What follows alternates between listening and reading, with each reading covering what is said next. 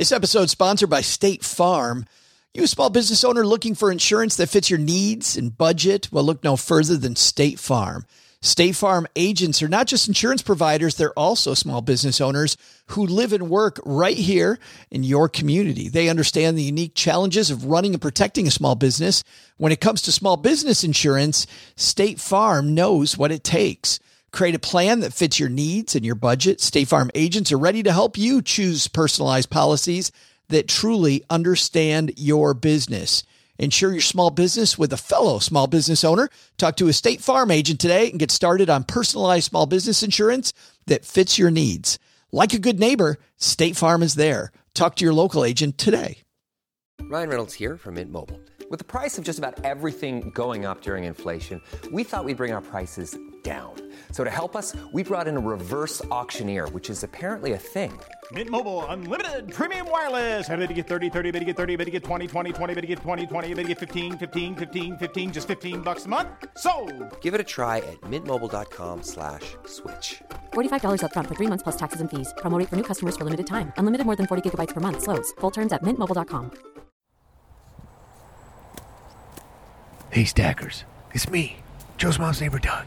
I know you can't see me in the dark, but oh, man. Oh, today's show is going to be awesome. We're welcoming in the Roaring 20s by converting the basement into a speakeasy. Now, if I only could remember the password. Whenever I got really important stuff I got to remember, I put it in super secret spot where the sun don't shine. You know what I mean? So I gotta find that. You know, it doesn't even matter because I know the doorman. It's good old Len Penzo. Hopefully Len doesn't know about all the flack I give him on the show. He won't give me a hard time. He's going to let me in. Hola! Password, man. Hey, Len. It's neighbor Doug. Who? Len, it's Doug.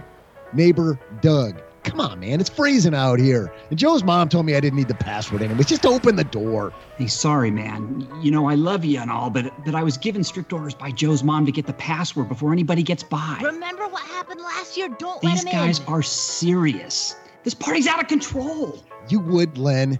It's so Len. Paul is downing root beer like there's no tomorrow and popping those fizzy things from the 80s you put under your tongue. Can't believe I got stuck with you instead of Greg McFarlane. This password, it's got to be somewhere where there. Oh, I remember. Hey, Len, take a look at this. Is this your password? Whoa. You can't unsee that. Here goes. Live from Joe's mom's basement speakeasy, it's the Stacking Benjamin Show. Today, to kick off the Roaring 20s, we welcome New York Times bestselling author of The Book of Awesome and The Happiness Equation, one of the most popular TED speakers in the world, Neil Pasricha. Plus, we'll throw down about the 5 most common New Year's resolutions, and of course, I'll save room for my amazing trivia. And now, 2 guys who are partying like it's 1999, it's Joe and O-G-G-G-G.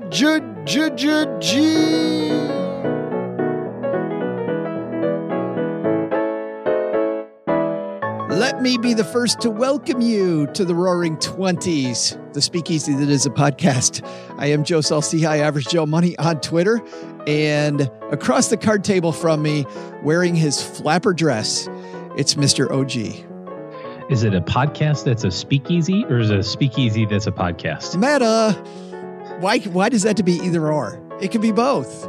And today, we are sampling the world's greatest coffee.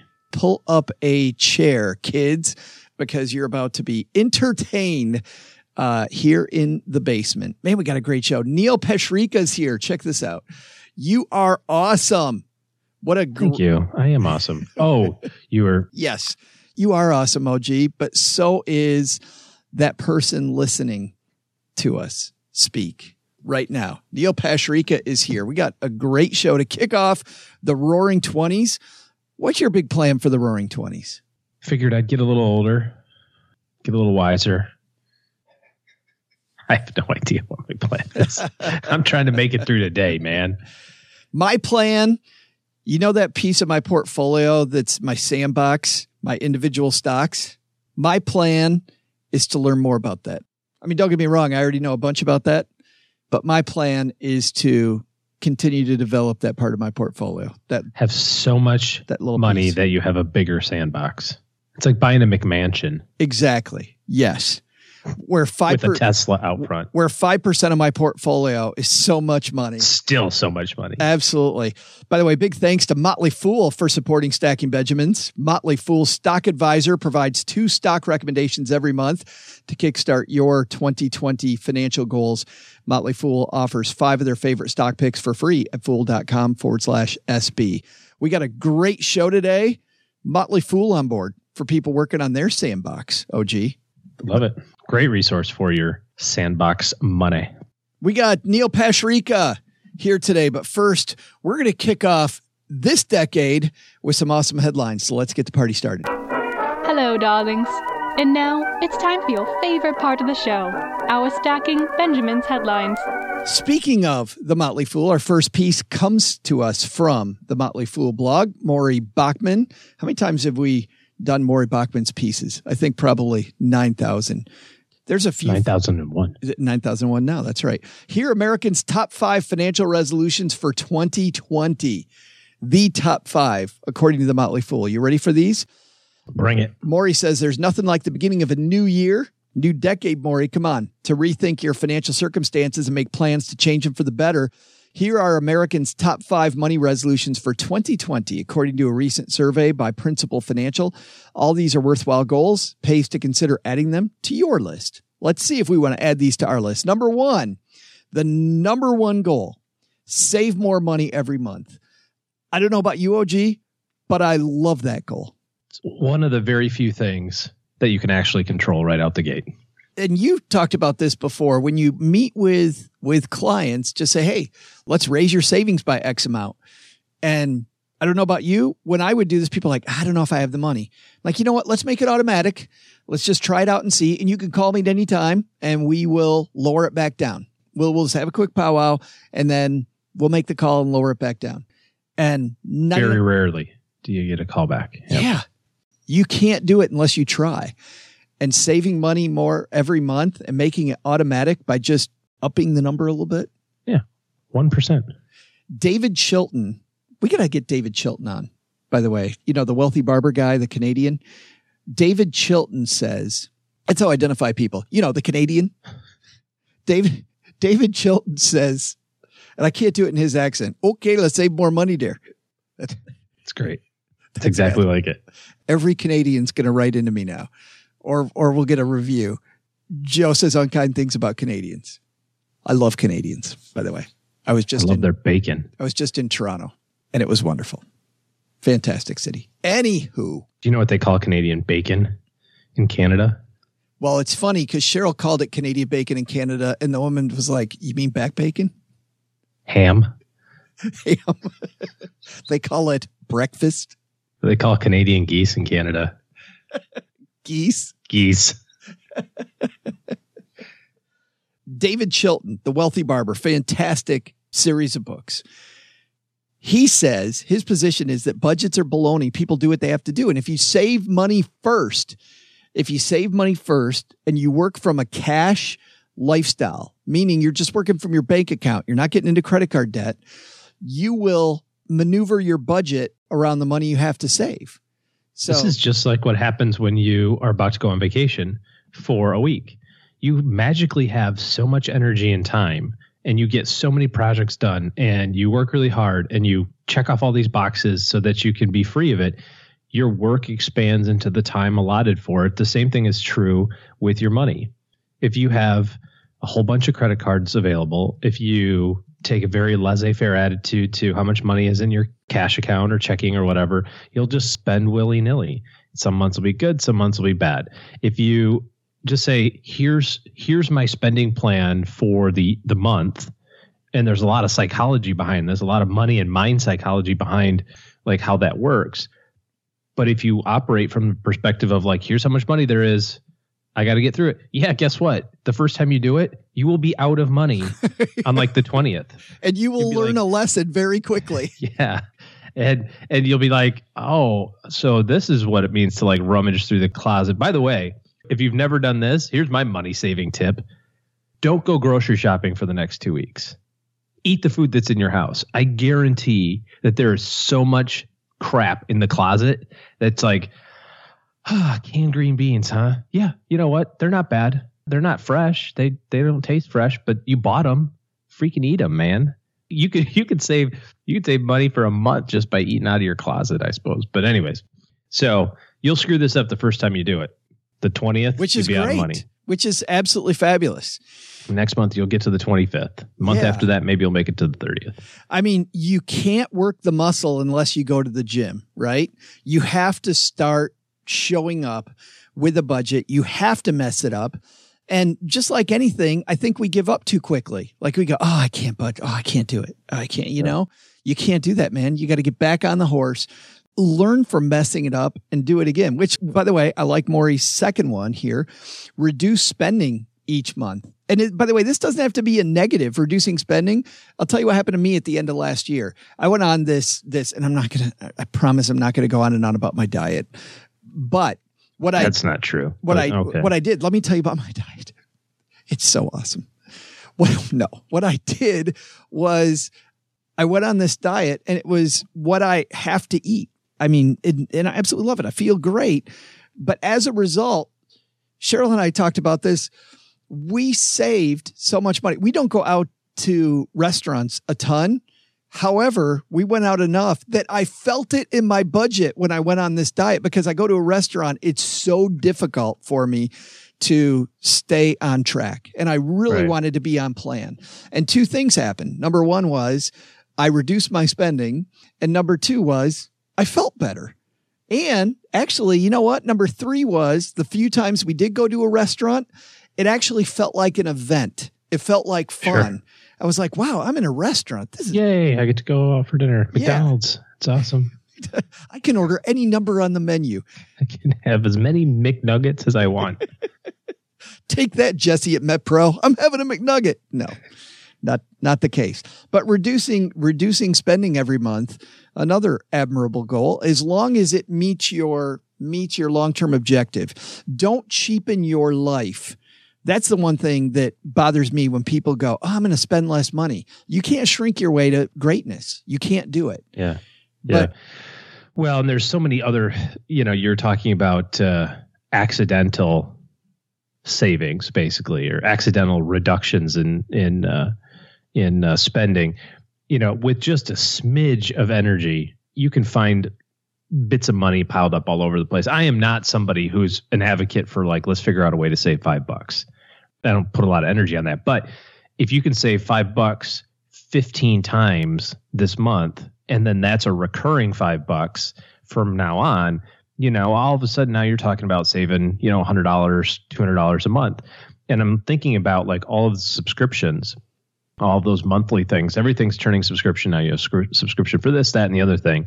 All those trial subscriptions that you signed up for, the free shipping program at such and such a place by buying such and such a thing and having the monthly deal, your cable and internet. We hear all these stories about people who say, oh, in 5 minutes, I called the cable company and I got them to reduce my, this, or I bought the modem for myself and instead of renting it for $12 a month from them or whatever it is. Like all of these little things, if you chunk them all, I think you get a lot of bang for your buck. If you try to do a piecemeal, like this month, I'm going to call AT&T and fix my cable bill. And next month, I think I'm going to pay attention to my water consumption and maybe I can save some money.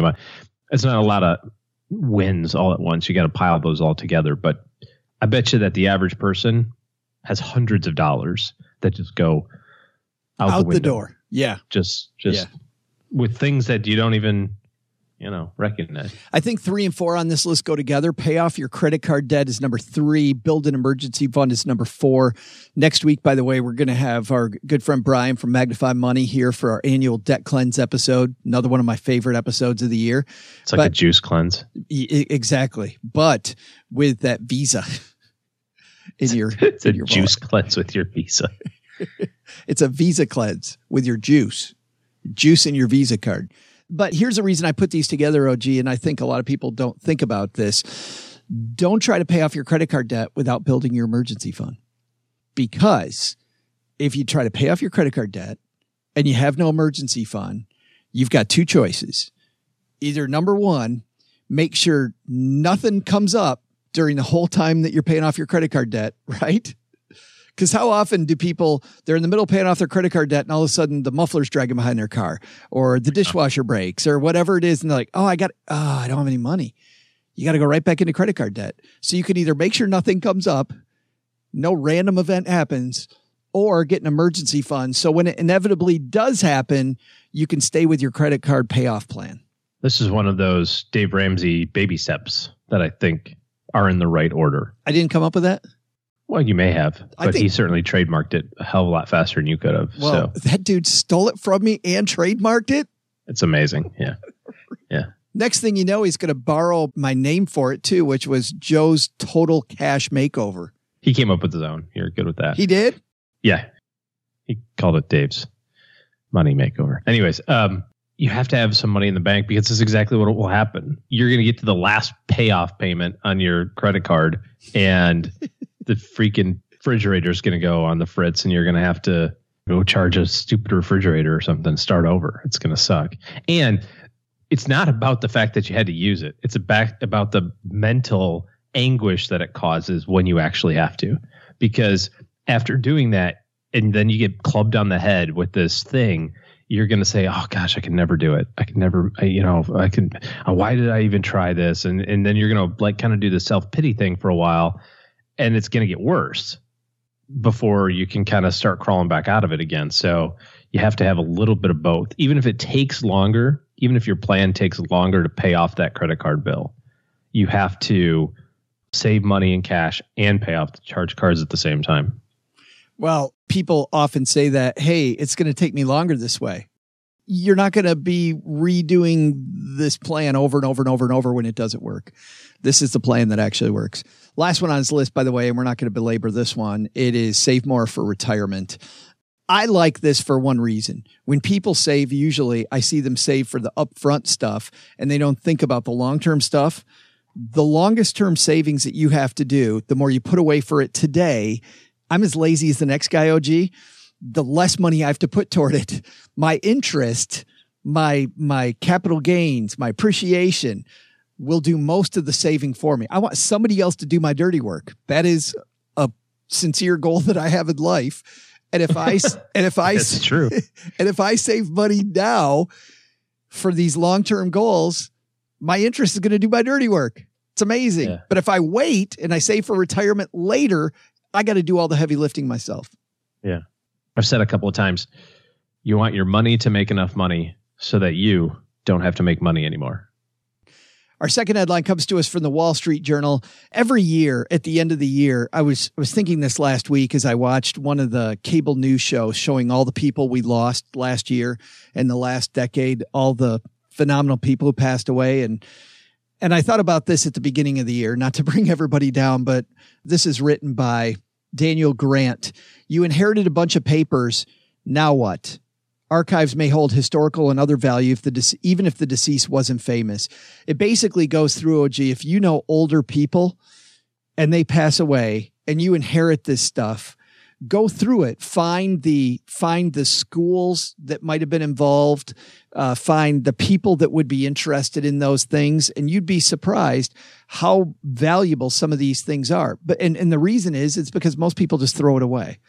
You're talking about things like class reunion photos or something like that. Yeah. Yeah. Taking those and not just donating them, but also when you donate them, have them appraised. Because even if you donate them, you might be able to get some tax advantages for donating this stuff. Yeah, very interesting. I think this is really good because so many times you can kind of thumb through big piles of stuff. My goodness gracious. I just think about my mom and how much junk she has. And it's like 90% of it, Mom, is junk and you know it. So, but there might be something in there. And I can see how I can put myself in those shoes and say, like, by the time I'm on like day 6 of thumbing through my mom's trash, eventually I'm just going to go, you know what? Just chuck it. Dumpster it all. Yep. Everything in this box, dumpster. But if you find a few things in there, or at least look in the main places, you're saying like old newspapers and things like that too? Like, yeah, I'm not going to quote much of this piece. We'll link to it in the show notes, but listen to this. The first step is not to throw anything out, says Jennifer Gross, director of the New York-based Hauser and Wirth Institute, a firm that helps manage and place archives. After all, it may not be clear what will or will not be of interest to a researcher or a curator. Also resist the temptation to start reorganizing things, Ms. Gross says, since the original order of papers within a box, like receipts, correspondence, vacation photographs, and rough drafts, may tell its own story that a more thematic cataloging would destroy. So if you find something that looks like it's all related to a school or a research project or some period in history that a lot of people are interested in, like think about some of the everyman stuff that you'll see in museums about World War II as an example. Sure. Like if you can get the everyman perspective on World War II, what's that worth to the right museum? Uh-huh. Might be fantastic. Hundreds of millions of dollars, according to my tax returns. Yeah, exactly. Hundreds and hundreds of. I think that's the big lesson here. Hundreds and hundreds of millions of dollars in your mom's stuff. You got to stop telling her it's junk. I've got charitable contribution carry forwards for generations. Thanks, Ma. And then our last takeaway, and I think the bigger one, I love these 5 top financial resolutions. Save more money each month, reduce spending, pay off your credit card debt, build an emergency fund, save more for retirement. You're kicking off a great decade, OG.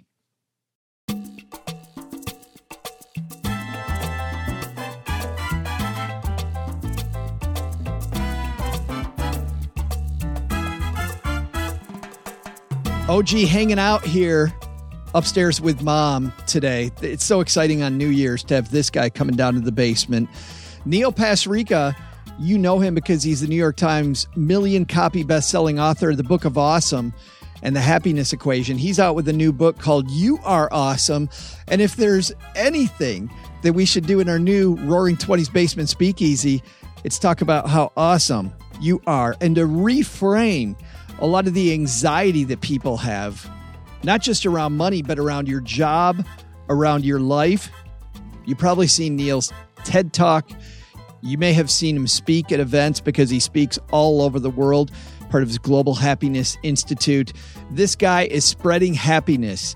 And it's funny because, OG, he does this not for others, I'm sure, because he always gets into it. He starts with himself first. So I'm thrilled that we're kicking off the new decade with this gentleman coming down to the basement. Let's say hello to Neil Pasricha. And coming down the stairs to the basement to help us kick off a brand new decade, the Roaring 20s. Mr. Neil Pasricha is here with us. How are you, man? I'm doing great, Joe. Thanks for having me. I guess we are calling them the Roaring 20s, eh? Well, we will use that. That's a good name. Yes, this is like our, people call it the Dungy Basement. We call it our speakeasy. I like that. I'm waiting for some, what are they called? The flapper gals to come by? Yes. Am I getting that right? Yes. Yeah. Yeah. I'm starting to pull it all my 1920s slang for you. The music, the flappers. I have like maybe 3 words total. Well, that's how you begin a vocabulary, right? Well, and you're all about that. You're about changing your head, changing your outlook. So it all starts with your vocabulary, my friend. As you know, see, I've read your book. I know your stuff. Well, I couldn't agree more. I think it's a great way to start the year. Talk about how you get your mindset set up for the next year, and January 1st is a perfect day to do it. Well, I really want to ask you about your thoughts about the new decade and your framing of the new decade. How do you look at this year differently, or do you look at this year differently than any other New Year's? Well, flashback 10 years ago, we all thought technology was a salvation. We thought that we should flood our classrooms with computers. We should give everyone a cell phone. We should tether ourselves all to the machine because it's going to make us into this new tech utopia. I think this next decade is going to be about managing our attention. It's going to be about managing our intention around technology. It's going to be reducing our technology consumption, intermittent fasting. No, not just on your body, but on your cell phone. I think there's going to be a lot more awareness about the downsides of technology. And I think this decade and this year, especially for me, are going to be about how we control what our smartphones are doing to us so that we can be more thoughtful about how we spend our time and our attention. I want to ask you this too, and this is from a little bit later in your book. How do you start your morning, Neil? I'll tell you what I don't do. I don't do what 95% of us do and what I used to do, which is look at my cell phone. We shouldn't have a cell phone in the bedroom, Joe. We really shouldn't. People say, oh, it's my alarm clock. I'm like, go to Walmart. Buy an alarm clock. They're $10. What you should be doing is what I'm trying to do now every day is grab a pen, grab a piece of paper, a journal, a notepad, whatever you need, and write down 3 prompts. Number 1 is, I will let go of. Number 2 is, I am grateful for. And number 3 is, I will focus on. Each of those is a research-backed way to strengthen your mindset for the day. I will let go of helps you get rid of a little anxiety, a little worry that you wake up with. Research in Science magazine called Don't Look Back on Anger shows that minimizing regrets as we age helps increase contentment. We used to do this through the Catholic confession chamber, bless me, Father, for I have sinned. Not just Catholicism, but also Buddhism, Mormonism, Judaism, Islam. But right now, the fastest growing religion in the world is actually no religion. And so we need a form of contemporary confession, a place to put our anxious thoughts every day. So I write down, I'll let go of the 5 pounds I gained over the holidays. I will let go of the fact that I yelled at my kid yesterday. Whatever it is I'm feeling guilty or bad about, let go of it. Second thing is, I am grateful for. We know in our brain there's something called our amygdala. It releases fight or fight hormones all day. That means we naturally want to look at the negative. We want to rubberneck on the highway. We want to look at if it bleeds, it leads, right? You have to practice every morning, Joe, looking for good things. And you have to be specific. You can't write my husband and my kid and my dog. You have to write when my husband Antonio put the toilet seat down. When my 3-year-old son gave me a picture from school. When my dog learned how to shake a paw. Specific. And finally, I will focus on, that's the last one, that carves a will do from your endless could do and should do. We all are suffering from decision fatigue. It is increasing our anxiety, lowering our well-being and resilience. So I will focus on help strengthen your mind by coming up with the one thing that you will do each day. Turning your to-do list into a to-do list. I don't want to let this go, Neil. I think the order of these is really important. Focus as the third step, because by then you've let go a lot of the bad stuff that too many of us focus on. We'll talk about this a little more later, but I think we're too hard on ourselves. We want to be perfect too often. And then thinking, coming from a place of gratitude, like before you focus, having those in your head, I think is a really important part of this. I think so too. Our brains have an amygdala in the back of them. It's about the size of a walnut. It secretes fight or flight hormones all day. Naturally, when we wake up, we want to read bad news. Like we instinctively want to. We want to rubberneck on the highway. So when you put your brain in a positive thing, when you write down the positive things I just talked about, being specific about your husband putting the toilet seat down or your kid giving you a picture they drew at school, then as you said, your mind is opened up to looking for the positive. By the way, before that, of course, was I will let go of, which relieves you of an anxiety. So you're no longer dwelling on the thing that was keeping you up at night. 2020, you talk about, not specifically in 2020, but since we're talking on New Year's Day, you speak in the intro to your book about us needing to be more resilient. And I think that this type of a thing, focusing more on the positive and less on the negative, can help us be more resilient. But why the focus, Neil, on resilience to kick off the book? Well, here's why. Because we live in the most abundant time ever in human civilization compared to any generation previously. We are living longer, we are more educated, and we are wealthier than ever before. Even if it doesn't feel like it, even on real terms, we actually are wealthier. And by the way, just to add to that, we also live in the safest generation of all time. Nobody is going through a plague or a gigantic famine or a huge Great Depression or getting forcibly shipped off to war. So we seemingly live like kings. However, at the exact same time, we have the highest ever rates of anxiety, loneliness, depression, and suicide. When you look into the research, it turns out that a big thing a lot of us are fighting with is our mental strength. Cell phones feed us lines telling us we are never good enough. You're always second best when it comes to comparing someone else's friends or followers. Somebody's had a lobster buffet in the Maldives at all times, so your lunch always sucks. All this is packaged up to me into a day and age where people like me, I'm a 40-year-old man, I got kids, we're feeling thin-skinned. We're feeling low resilience. We're feeling mentally weak. We are turning into an army of porcelain dolls. And so that's why You Are Awesome is all about building up that muscle. I wrote it because I needed to build that muscle up. The 2-minute morning thing I just talked about is one of the tools I talk about in the book to try to build up my mental strength. Yeah, you mentioned this very briefly. And, I want to start the new year on a positive note, but you mentioned you needed this for yourself. Your wife left you, and one of your best friends committed suicide. Is that correct? Yeah, that happened 10 years ago. It was a horrible year. It was like my worst year of my life. And I lost 40 pounds due to stress. I wasn't eating. I wasn't sleeping. Of course, everybody at Walmart where I was working was like, you look great. What's your secret? That's what we say to people when they lose a ton of weight. And so I channeled those energies into starting a blog called 1000awesomethings.com. That blog took off, went viral, hit 50 million people, and it turned into my first book called The Book of Awesome, which now came out, since it's 2020, 10 years ago and back in 2010. So flash forward to today, I mentioned, I'm 40 now, I'm remarried. My wife, Leslie, and I have been together now for 5 years, and we have young kids. So did everything turn out perfect for me? No, because life is just up and down like it always is. I'm very happily married and I love my children, but I, like I said, feel like a fragile little doll. And so I get an email from somebody and I'm like, it's rude. I'm like, I can never talk to this person again. I get 2 likes on my photos. I'm like, oh my gosh, I have no friends. But this is how we all think today. And that's why the focus on resilience was so important for me.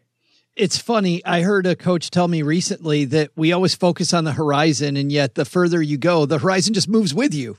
So we've always got this horizon that never comes. Instead of looking in the rearview mirror to see what progress we made and being excited about the progress we made and what actually happened, we're always focused on this ideal that we'll never, ever, ever achieve.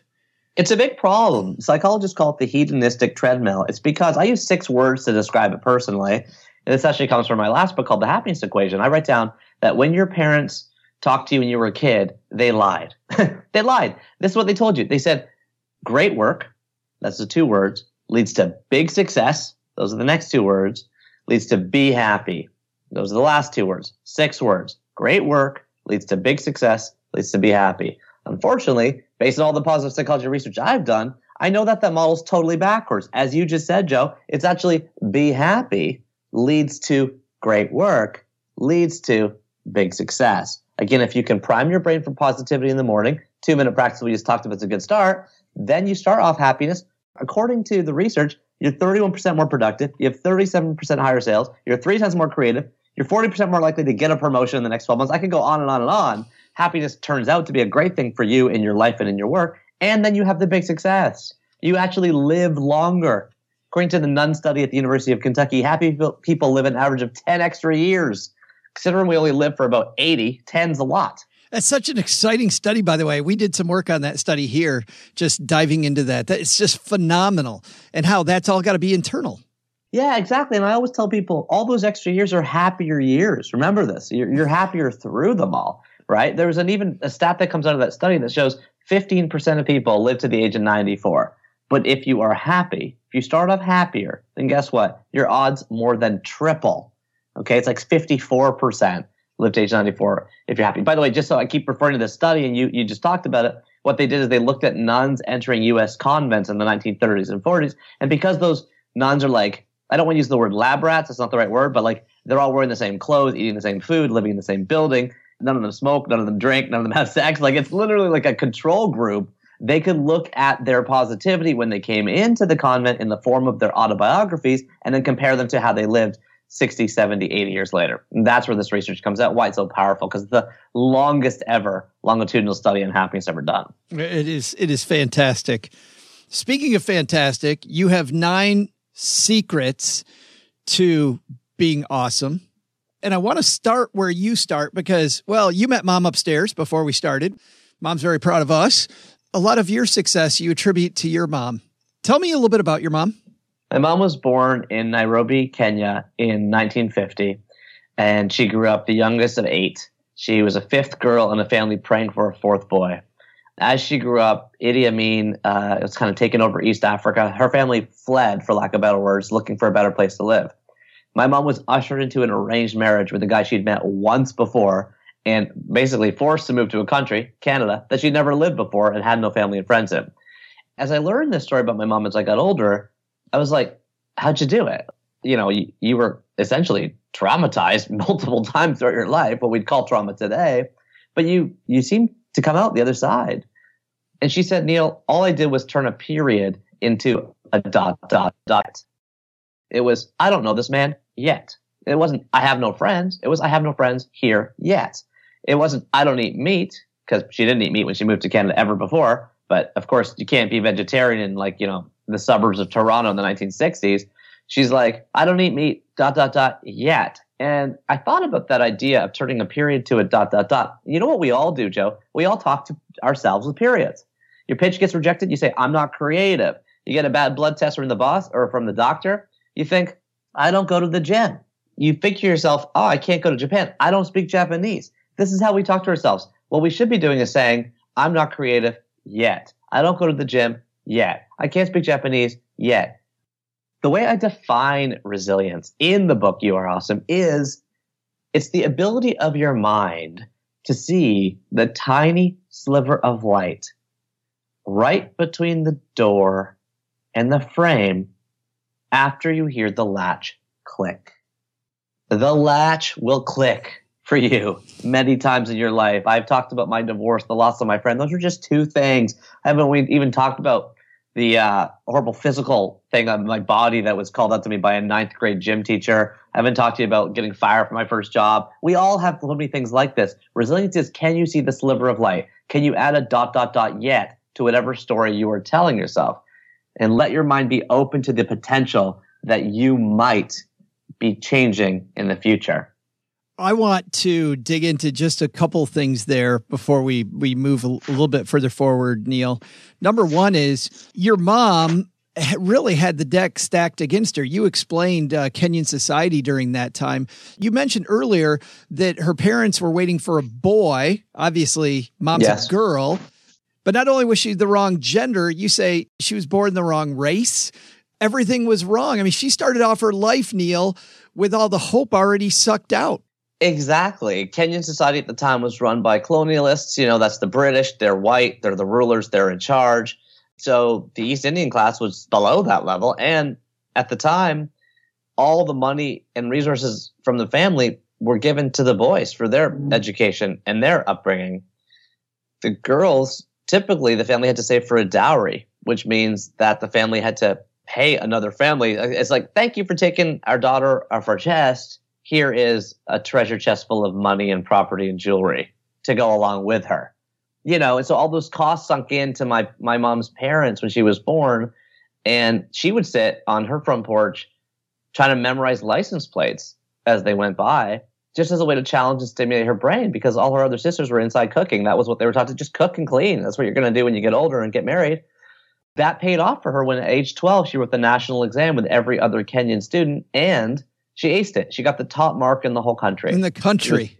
In the country. She was whisked off to Kenya High, a private boarding school that was largely reserved for the white people in the country. And she learned a whole bunch of new languages, started praying to a new God in a new religion, you know, was eating soft-boiled eggs in the corner of the school cafeteria, giving the Lord's Prayer. Everything was totally new for her. And it was because she kept trying and worked herself into a situation where she succeeded. She added a ... yet to her story over and over and over again. And as I'm talking to you today, you know, my mom is 67 and has been married for something like, I got to get it right, something like 40 years to my dad. Yeah. I can't say the relationship is perfect, but it's worked. But certainly worked enough to create my existence. My whole time reading that though, Neil, all I kept thinking was, if this woman can be positive as she is, saying yet, I haven't done this yet, like, how hard is my life? Like, when I read that, I'm like, oh, if she can do it, then I certainly can do it. I felt way powerful after that secret. And at the same time, and I don't want to let this go, you also do a history of ... and how ... also is a powerful piece of the English language that wasn't always here. Like, we kind of added this midstream. Yeah, Dr. Ann Toner is an academic at Cambridge University, and she spent years studying the history of the ellipsis. So the ellipsis is the word for a ... So that sounds hilarious just in and of itself, but she found it, right? So way back in the Middle Ages, about 500 years ago, a play Andrea, which was written back in BC, was performed for the first time in 1476. And in that performance, it's the very first incomplete utterances by the play's character. Okay, so I include a photo of this. The idea of this ... appears for the first time. Now that ... is ubiquitous, right? Someone's typing on the other end of your cell phone. You see like the three ... the ... appears. It's everywhere. That's just how we talk now. This 500 years ago there's no such thing as an incomplete utterance. And so all I'm saying is embrace that in your own life. You know what else is an incomplete utterance? You. Everything about you. Everything you've done, everywhere you're going, you're an unfinished sentence. Remember that and let your story and your sentence continue rather than finishing it off in your mind. No matter what that is, whether it's getting out of prison, whether it's getting a visa approved, whether it's getting into a school you didn't get into or you don't want to get into, or getting in or out of a relationship you don't want, it can apply to everything. But just remember, more than anything else, it continues. You're going to keep going. Add a ... and keep moving forward. You didn't feel that way when you had your first job out of college. You worked for Procter & Gamble. In fact, you went in there kind of feeling good, feeling like you had the world on a string. And pretty soon you realized that it wasn't working out. And that's a lot of people, right? Especially out of college. They think, hey, my daughter had a job, Neil, right out of college. I remember how excited she was. I remember a year later how jaded she was. And I'm sure there's people listening to this thinking that right now. Tell me about that transformation a little bit. Sure. Well, I came out of Queen's University. I got a job in marketing at Procter & Gamble. Again, it was the highest paid marketing job at the time. It was considered the best place to work for marketing. This is the company that does, Tide and CoverGirl and Bounce, and they make all Crest and all these big brands. So I get that job. I'm going in gung-ho. They told me I was the only one that was hired that year. I'm super excited. I just honestly, Joe, I just suck at the job. Like, I just can't do it. It's Excel spreadsheets. I thought it was going to be PowerPoint slides. Like, I totally misunderstood the job. I had never once asked in the interviews, so what will I actually do? I was like, marketing? I guess I'll just pick the models for the CoverGirl ad campaigns. And by the way, that was the brand I was on, CoverGirl makeup. Turns out that's not the case. I'm analyzing like the price increases in mascara commodities and 10,000 row spreadsheets, and my eyes are getting crossed, and I can't keep up with the work. I suck. I frankly just suck at the work. And it wasn't for lack of trying. I start going in the evenings, going in the weekends. I feel horrible about the fact that I suck. Then they put me on a performance improvement plan, which is a document that basically says, we want to fire you, but we don't have enough of a paper trail. So let's build one together. Why don't we write down all the stuff you suck at as you're sucking at it in real time?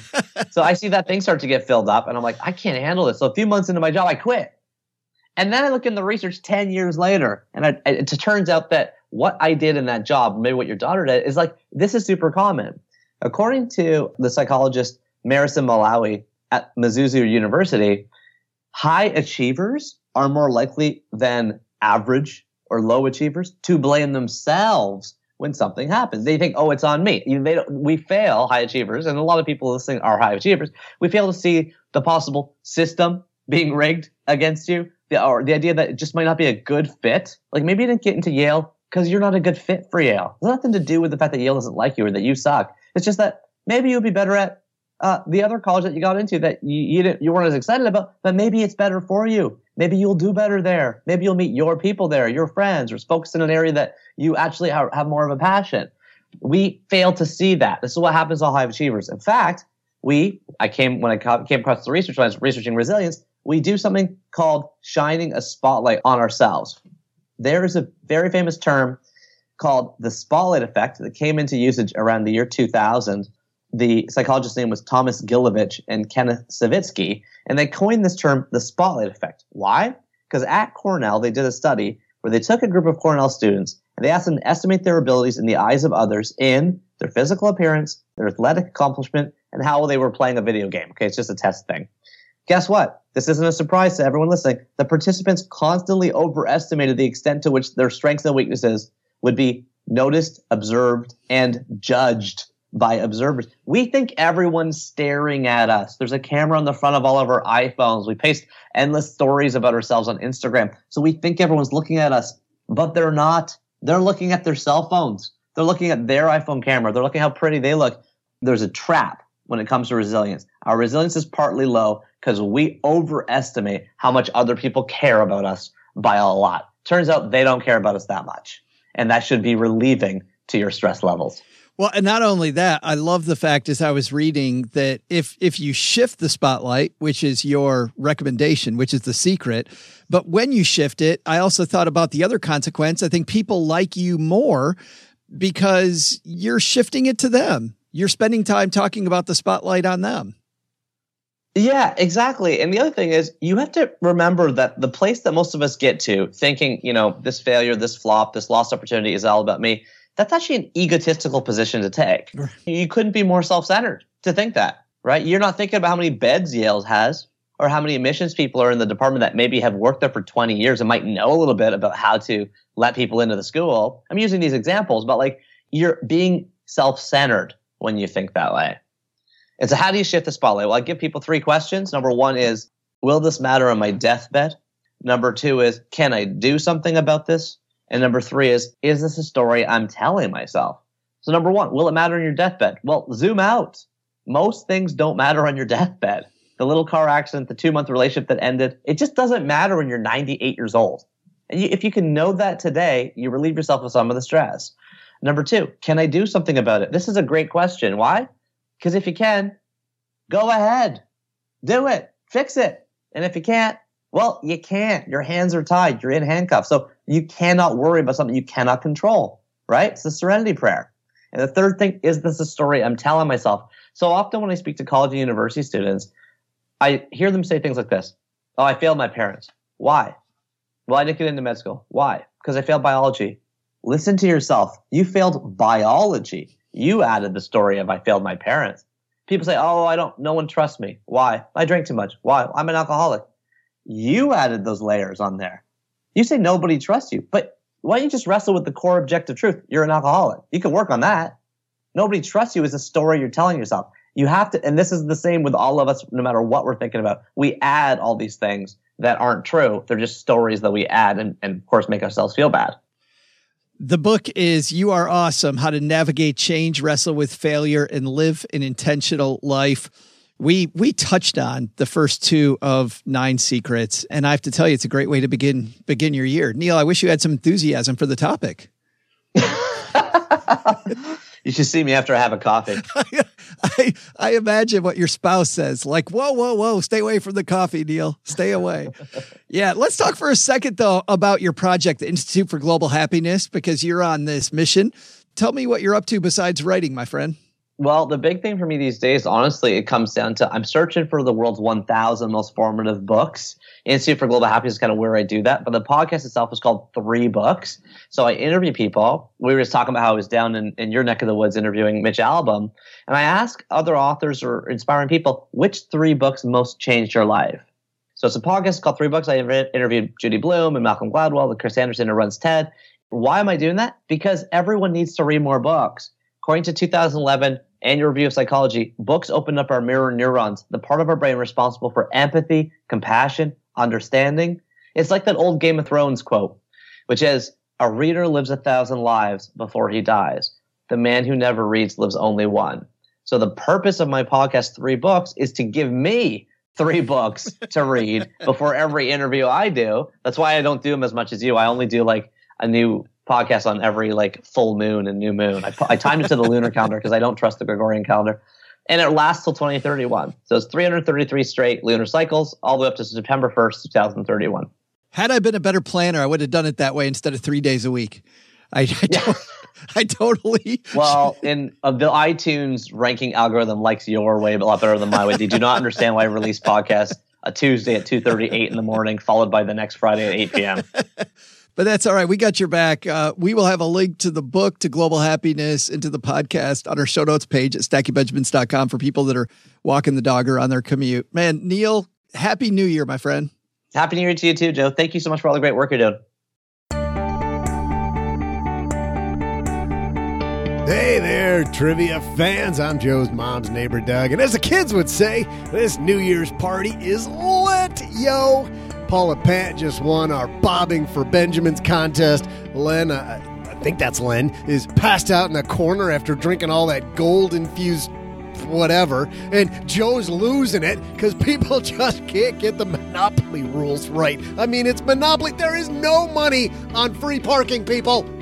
I think this would be the best time to break away for your first 2020 dose of my famous trivia. So while we don't charge a dime for this here party, we know that tons of money were made in speakeasies back in the day. And while you may know that speakeasies started due to prohibition after the feds cracked down on alcohol sales and consumption, here's today's question. In what year did prohibition take effect? I'll be back with your answer in just a moment. Well, I love this for my stock portfolio because, as you know, the world of stock-based investing can be very frustrating. It can be very difficult to know how to start. You hear about a bottom-up approach, a top-down approach, all kinds of things. I remember back when I was a kid, I grabbed a Motley Fool book. This is back, here's an Uncle Joe old guy story. But the Motley Fool guys were new on the scene, and I was super excited. So I grabbed a Motley Fool book and I dug into individual stocks. So if you've ever wondered how to invest or struggle to understand how to make your money work for you, the Motley Fool is just what you need. Motley Fool provides advice and guidance that cuts through the noise of standard business sections of websites and gives you simple, easy-to-use analysis to help you understand the market and to understand stock-based investing. Of course, the Motley Fool is started by Tom and David Gardner. They founded TMF out of their garage in Alexandria, Virginia. Both are still with the company. Tom's CEO, David's the lead stock analyst and board member. Motley Fool's flagship service, Stock Advisor, provides 2 stock recommendations every month, daily analysis and coverage designed to help you beat the market. Motley Fool's become, of course, well-known analyst. I'm sure you've probably heard of the Motley Fool, identifying the leaders and trends before they become everyday aspects of life. They recommended Amazon in 1997, recommended Netflix in 2004. They recommended Marvel, of course, now Walt Disney in 2004. To kick off your 2020 financial goals, Motley Fool's offering 5 of their favorite stock picks for free to stackers. Head to fool.com/SB. That's fool.com/SB. Happy 2020 trivia fans. I'm Joe's mom's neighbor, Doug, ready to finish up my first terrific trivia of the year so I can get back to what we all think is probably the best party of the year. Today's question was this: what year did Prohibition go into effect? The answer is the 18th Amendment to the Constitution prohibiting the manufacture, sale, or transportation of alcohol was adopted by both houses of Congress in December 1917 and ratified by the necessary 2/3 of the states on January 16th, 1919. But like any government work, it took a while. So under the terms of the act, Prohibition actually began on January 17th, 1920. I had you. You kept thinking you were close and you were right, but then I just kept adding more in there. So it's 1920. Isn't that amazing? 100 years ago, minus 16 days. We're way smarter now, though. You know, thanks to cat videos and K-pop on YouTube. See ya. Big thanks to Neil for stopping by. I love this idea, OG. Love this idea of your life as an ellipsis. It isn't, I haven't invested. It's, I haven't invested yet. It isn't, I'm not debt free. It's, I'm not debt free yet. For people in the FIRE movement, it isn't, I'm not financially independent. It's, I'm not financially independent yet. I love that. I have an interesting corollary to this, a little bit of a personal story. So, I was a Marine. One of the habits a lot of service members have is smoking or chewing tobacco, right? It's just kind of a commonplace. I mean, frankly, a lot of people do it, but it was very prevalent in the service. I went through this experience where I was like, okay, I should probably stop doing this, right? Like, this is probably really bad for me, but it's highly addictive and it's very difficult. So what I decided was that I was not quitting chewing tobacco. I was just not going to do it right now. What I found was that the thread between all of it was when I stopped to get gas, I used to drive all over God's creation, for meetings and all sorts of stuff. But when I would stop for gas, I would go in the gas, you put the gas tank in or the gas pump, turn it on, run in the gas station. I'd get a can of chewing tobacco and I'd come back out and the gas would be done. That was like the rhythm that I had. And so what I decided was I was just never going to go into a gas station again. I wasn't going to quit. I just wasn't doing it right now, and I wasn't going into a gas station. I think that was so much more powerful than just saying, okay, I'm going to quit smoking or I'm going to quit, drinking or, now I'm going to using it for a money analogy. Now I'm going to really cut back and I'm going to really, it's like, no, you don't have to, it's not all about like all or nothing. It's like little teeny tiny changes So that really resonates with me also, that kind of ... thing, because I'll tell you, as somebody who hasn't had a lick of nicotine in a dozen years, I still think about it. Like it's not enticing, but I think very fondly on those days. Like, oh yeah, this would be like a great time to, and there's people out there who struggle with different addictions, maybe alcohol or something like that. And it's like, gosh, this would be a really great time to just sit out by the porch and have a beer. And it's not saying like that's a really bad thing or it's a really good thing. It's just recognizing, I think, that you're not done with that struggle ever, or you're not done with financial independence. Like somebody asked me this a couple of weeks ago. We were having a meeting. They said, well, how do I know when I'm done? When do I stop doing this? I'm like, you never stop. That's the point. You can't. You talk to people who sold companies that have, they're like, oh yeah, I sold my $1 billion company. It's like, cool. So you're good? No, I got 30 more projects lined up. I'm up to my elbows in projects right now. It's like, you just got done with this thing. You should be done now. It's like, no, all the success that we have in our lives is all about momentum and movement and progress and just one foot in front of the other. I think that's huge because there's all these false positives that we give ourselves. When I was trying to kick my fast food habit a long time ago, I realized that I thought of fast food whenever I thought about old times with the family, man. We'd go pick up my dad at the GM plant during his lunch. We get to lunch hour. My dad didn't have that much time. We'd go down the street to this place called Dog and Suds, and we'd have great family time. So I associate fast food with family fun time, which is false, right? Which is the beer is false. The chew is false. Like that part, that association that your brain makes, that synapse, not a real thing. And the idea that you're always working on it, it's awesome. And also the fact, to Neil's point, to his mom, the fact that you can be whatever you want to be. You just wake up tomorrow and you say, no, I'm not going to be the 8th kid in this family in Kenya who is just doing nothing. I can be that if I want to be, but if I don't want to be, I don't have to be. Super powerful. Big thanks to Neil for stopping by. Oh, gee, I got an idea. Let's throw out the Haven Lifeline and tackle some of life's most important questions. Our friends at Haven Life Insurance Agency, they put what you value first. Going to the gym and eating broccoli every day. This entire year. That's my New Year's resolution. Every day I'm going to eat broccoli and go to the gym. That is it. I think that's unfailable as a goal. It's your loved ones and your time, believe it or not, but you'll be around longer if you work out and eat more broccoli. So you'll have more time for your loved ones. That's why they made buying quality term life insurance actually simple. If you go to stackingbenjamins.com/Haven Life now, you'll get a free quote. Also, you'll find that's my favorite calculator just to find out how much you need, because they give you a range, which is, I agree with Jerome Benzi, the founder of Haven Life. There is no one size fits all answer. It is a range. And so you can find that calculator at stackingbenjamins.com/Haven Life. Hey, to bring people up to speed, a couple of weeks ago, I had a little discussion about some of the things going on in the show and from a creator standpoint. And I was thrilled. Well, frankly, OG, I think I speak for both of us. We were thrilled with kind of the outpouring of support we got from our friends. So thank you to everybody who wrote to us. In fact, I had so many people write to me that I couldn't, and it was right at the holidays that I couldn't write back to everybody, but I did want to say a very public thank you. And, well, here is a representative note from somebody who called the Haven Lifeline to talk about the show.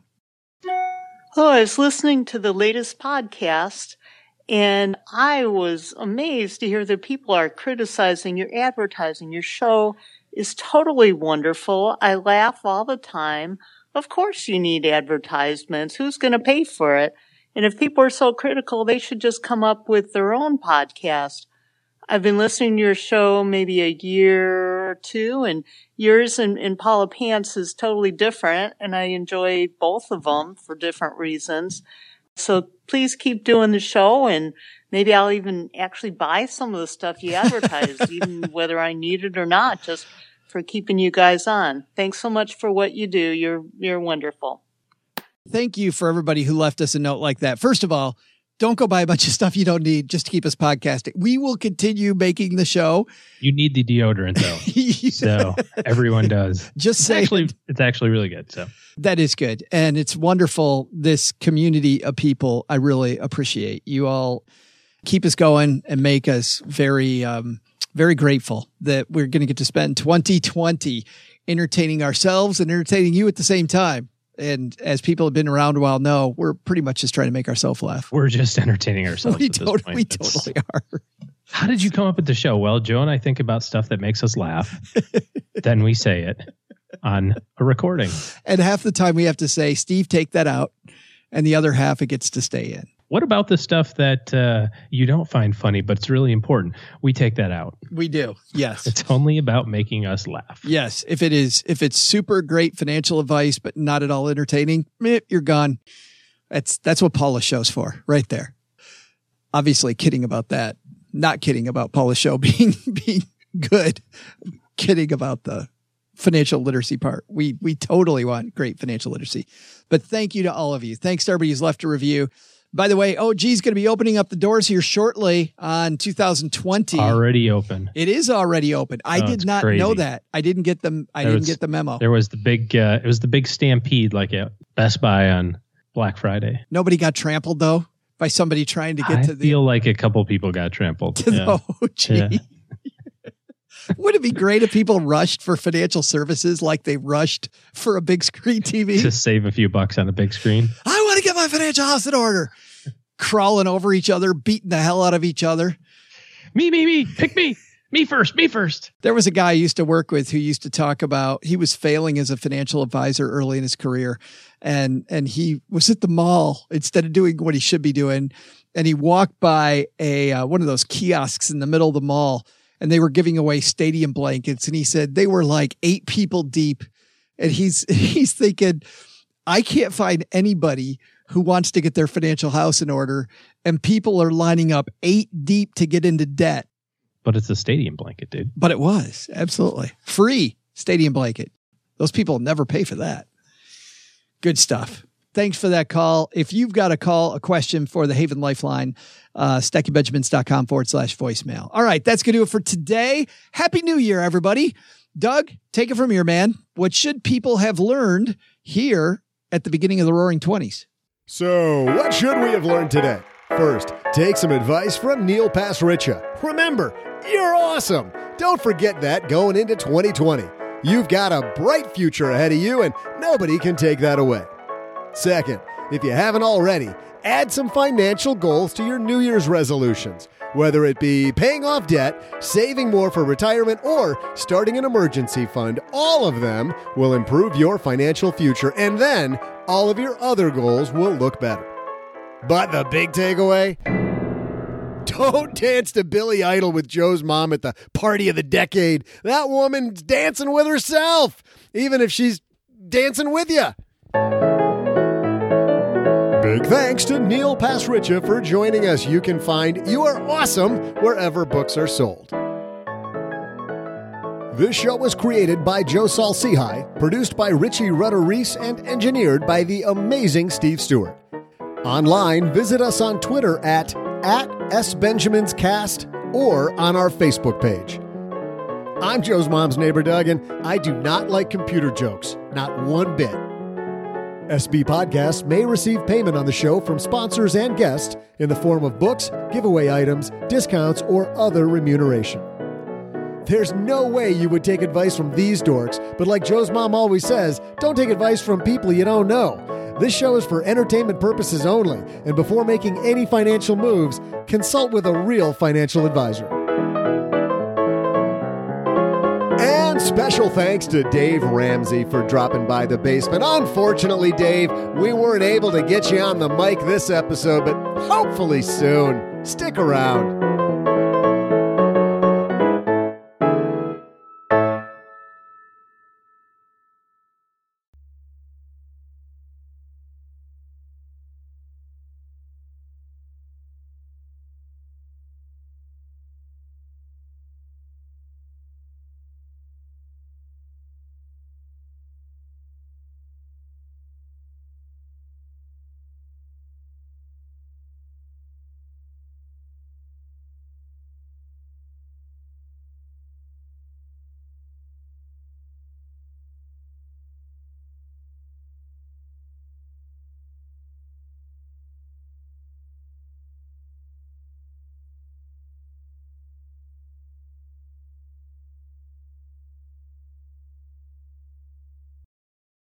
Welcome to the after show.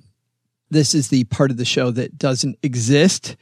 What happens in the after show stays in the after show. We don't talk about it. If you find that you have to talk about it, you can call it dessert. We'll call it dessert. So there's a story that we covered a while ago. I don't remember how long ago this was, OG.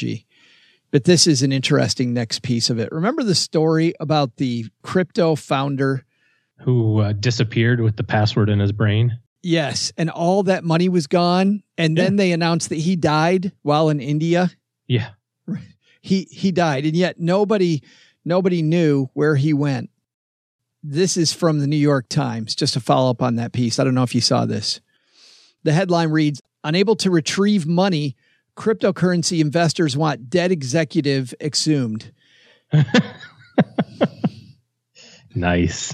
Well, because it was weird. It didn't seem... the fact that he, quote, died seemed fishy, didn't it? Well, and as I recall, isn't this... I think I read this article or something similar to it. Wasn't this morgue or whatever known for shoddy paperwork? This is written by Liam Stack. After Gerald W. Cotton died last year, his clients at the cryptocurrency exchange Quadriga CX found themselves unable to gain access to at least $250 million in their accounts. Company's operations were encrypted, and he was the only person who knew the passwords needed to move the funds, the company said. Now, with law enforcement officials in 2 countries investigating potential wrongdoing at the firm, frustrated investors want definitive proofs Mr. Cotton is actually dead. Lawyers appointed by the Supreme Court of Nova Scotia, where Quadriga is based, to represent its users, asked Canadian law enforcement officials in a letter on Friday to exhume his body and conduct an autopsy to confirm both its identity and the cause of death. They cited the questionable circumstances surrounding Mr. Cotton's death and the significant losses suffered by his company's investors, as well as the need for certainty around the question of whether Mr. Cotton is in fact deceased. It was January 28th of last year that Quadriga's platform went offline. So it has been a year. And at that point, a theory started spreading that Mr. Cotton had faked his own death as part of the scheme. Quadriga's platform had 363,000 users when it went offline, 115,000 of whom had balances in their accounts. I would not be surprised if this dude's on an island somewhere. It seems so weird. It sure smells like it. He was the only one. By the way, the amounts of money, $180 million in cryptocurrency, $70 million in Canadian currency. The largest single account valued at roughly $70 million. Somebody had $70 million locked away.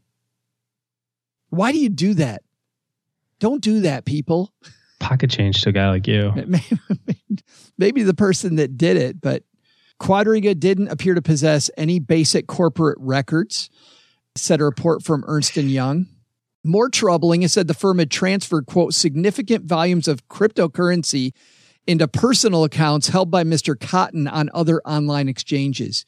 It also documented the transfer of substantial funds to him personally that had no clear business justification. Yeah, dude figured out really quickly, like, there's $200 million here. Like, I can pay a lot of money to go away and be gone forever. See ya. I'm not a conspiracy theorist, and usually I hear these people on conspiracy. I listen to this show late at night. You ever listen to that show that's on all night long? George Norrie is the name of the host. It always has things about the supernatural or aliens or whatever it might be, just this weird X-Files kind of stuff. But they always have these guests that come on that completely believe all of it, which makes it an amazing show. And by the way, George Norrie is the perfect host for this because he buys into all of it. And I can say, not definitively, but if I were the host of that show, I would treat it exactly like he does. He acts like, OG, every single caller, no matter how whacked out the theory is, completely sane and rational. Yeah. Which makes it so much more fun. It is so much more fun because sometimes he's not there and I haven't listened to it in a long time, so he might not even be the host anymore, but sometimes there's a guest host in the past and they would come on and they go, nah, I don't think that's the case. Like George didn't do that.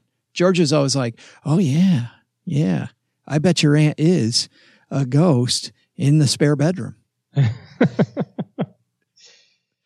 Well, I think this dude had 250 million reasons to disappear. And I think the other thing that was kind of funny was in an article that I read about, I just caught a little bit of it, but there was something about the fact that he allegedly died from eating too much Indian food and he had Crohn's disease or something. Yeah. It's complications from Crohn's disease. Which if anybody has significant stomach issues like Crohn's or, whatever, they know that in advance. You know what I mean? Like they don't generally say, oh, I'm just going to go ahead and eat this anyway. Right. It's not like somebody with a peanut allergy hanging out over the mixed nuts bowl at the holiday party. Yeah. Going, what could go wrong here? And not having your EpiPen, right. Type of deal. So. Yeah. Just slightly suspicious. I think there might be more. There might be more to this still to come. There's more to the story. I love it. And now you know the rest of the story. Well, you don't, actually. I was just thinking, that'd be fun. And now you don't know the rest of the story. Becoming a member at Navy Federal Credit Union can help you earn more and save more. Their certificate options could earn you more than standard savings accounts with competitive rates. Not all financial institutions offer you as many choices for savings options as Navy Federal does. For example, you could start your savings journey with a low minimum deposit, add money at any time, and watch your savings grow. Thanks to flexible terms, you can use Navy Federal's savings options for all kinds of goals, short or long term. Considering a big home improvement project, maybe you want to consolidate debt. Well, if you're thinking consolidation, that's part of your plan. You could borrow up to 100% of your home's equity with a fixed rate home equity loan with zero closing cost, or easily borrow as you go with a home equity line of credit. What I like, you make your plan first, and then you use the appropriate instrument to get you there. And Navy Federal has them. Both options could help make life's big expenses seem more manageable. To learn more, visit NavyFederal.org. At Navy Federal, our members are the mission. Navy Federal is insured by NCUA, Equal Housing Lender. Membership required. Terms and conditions apply. Loan subject to approval.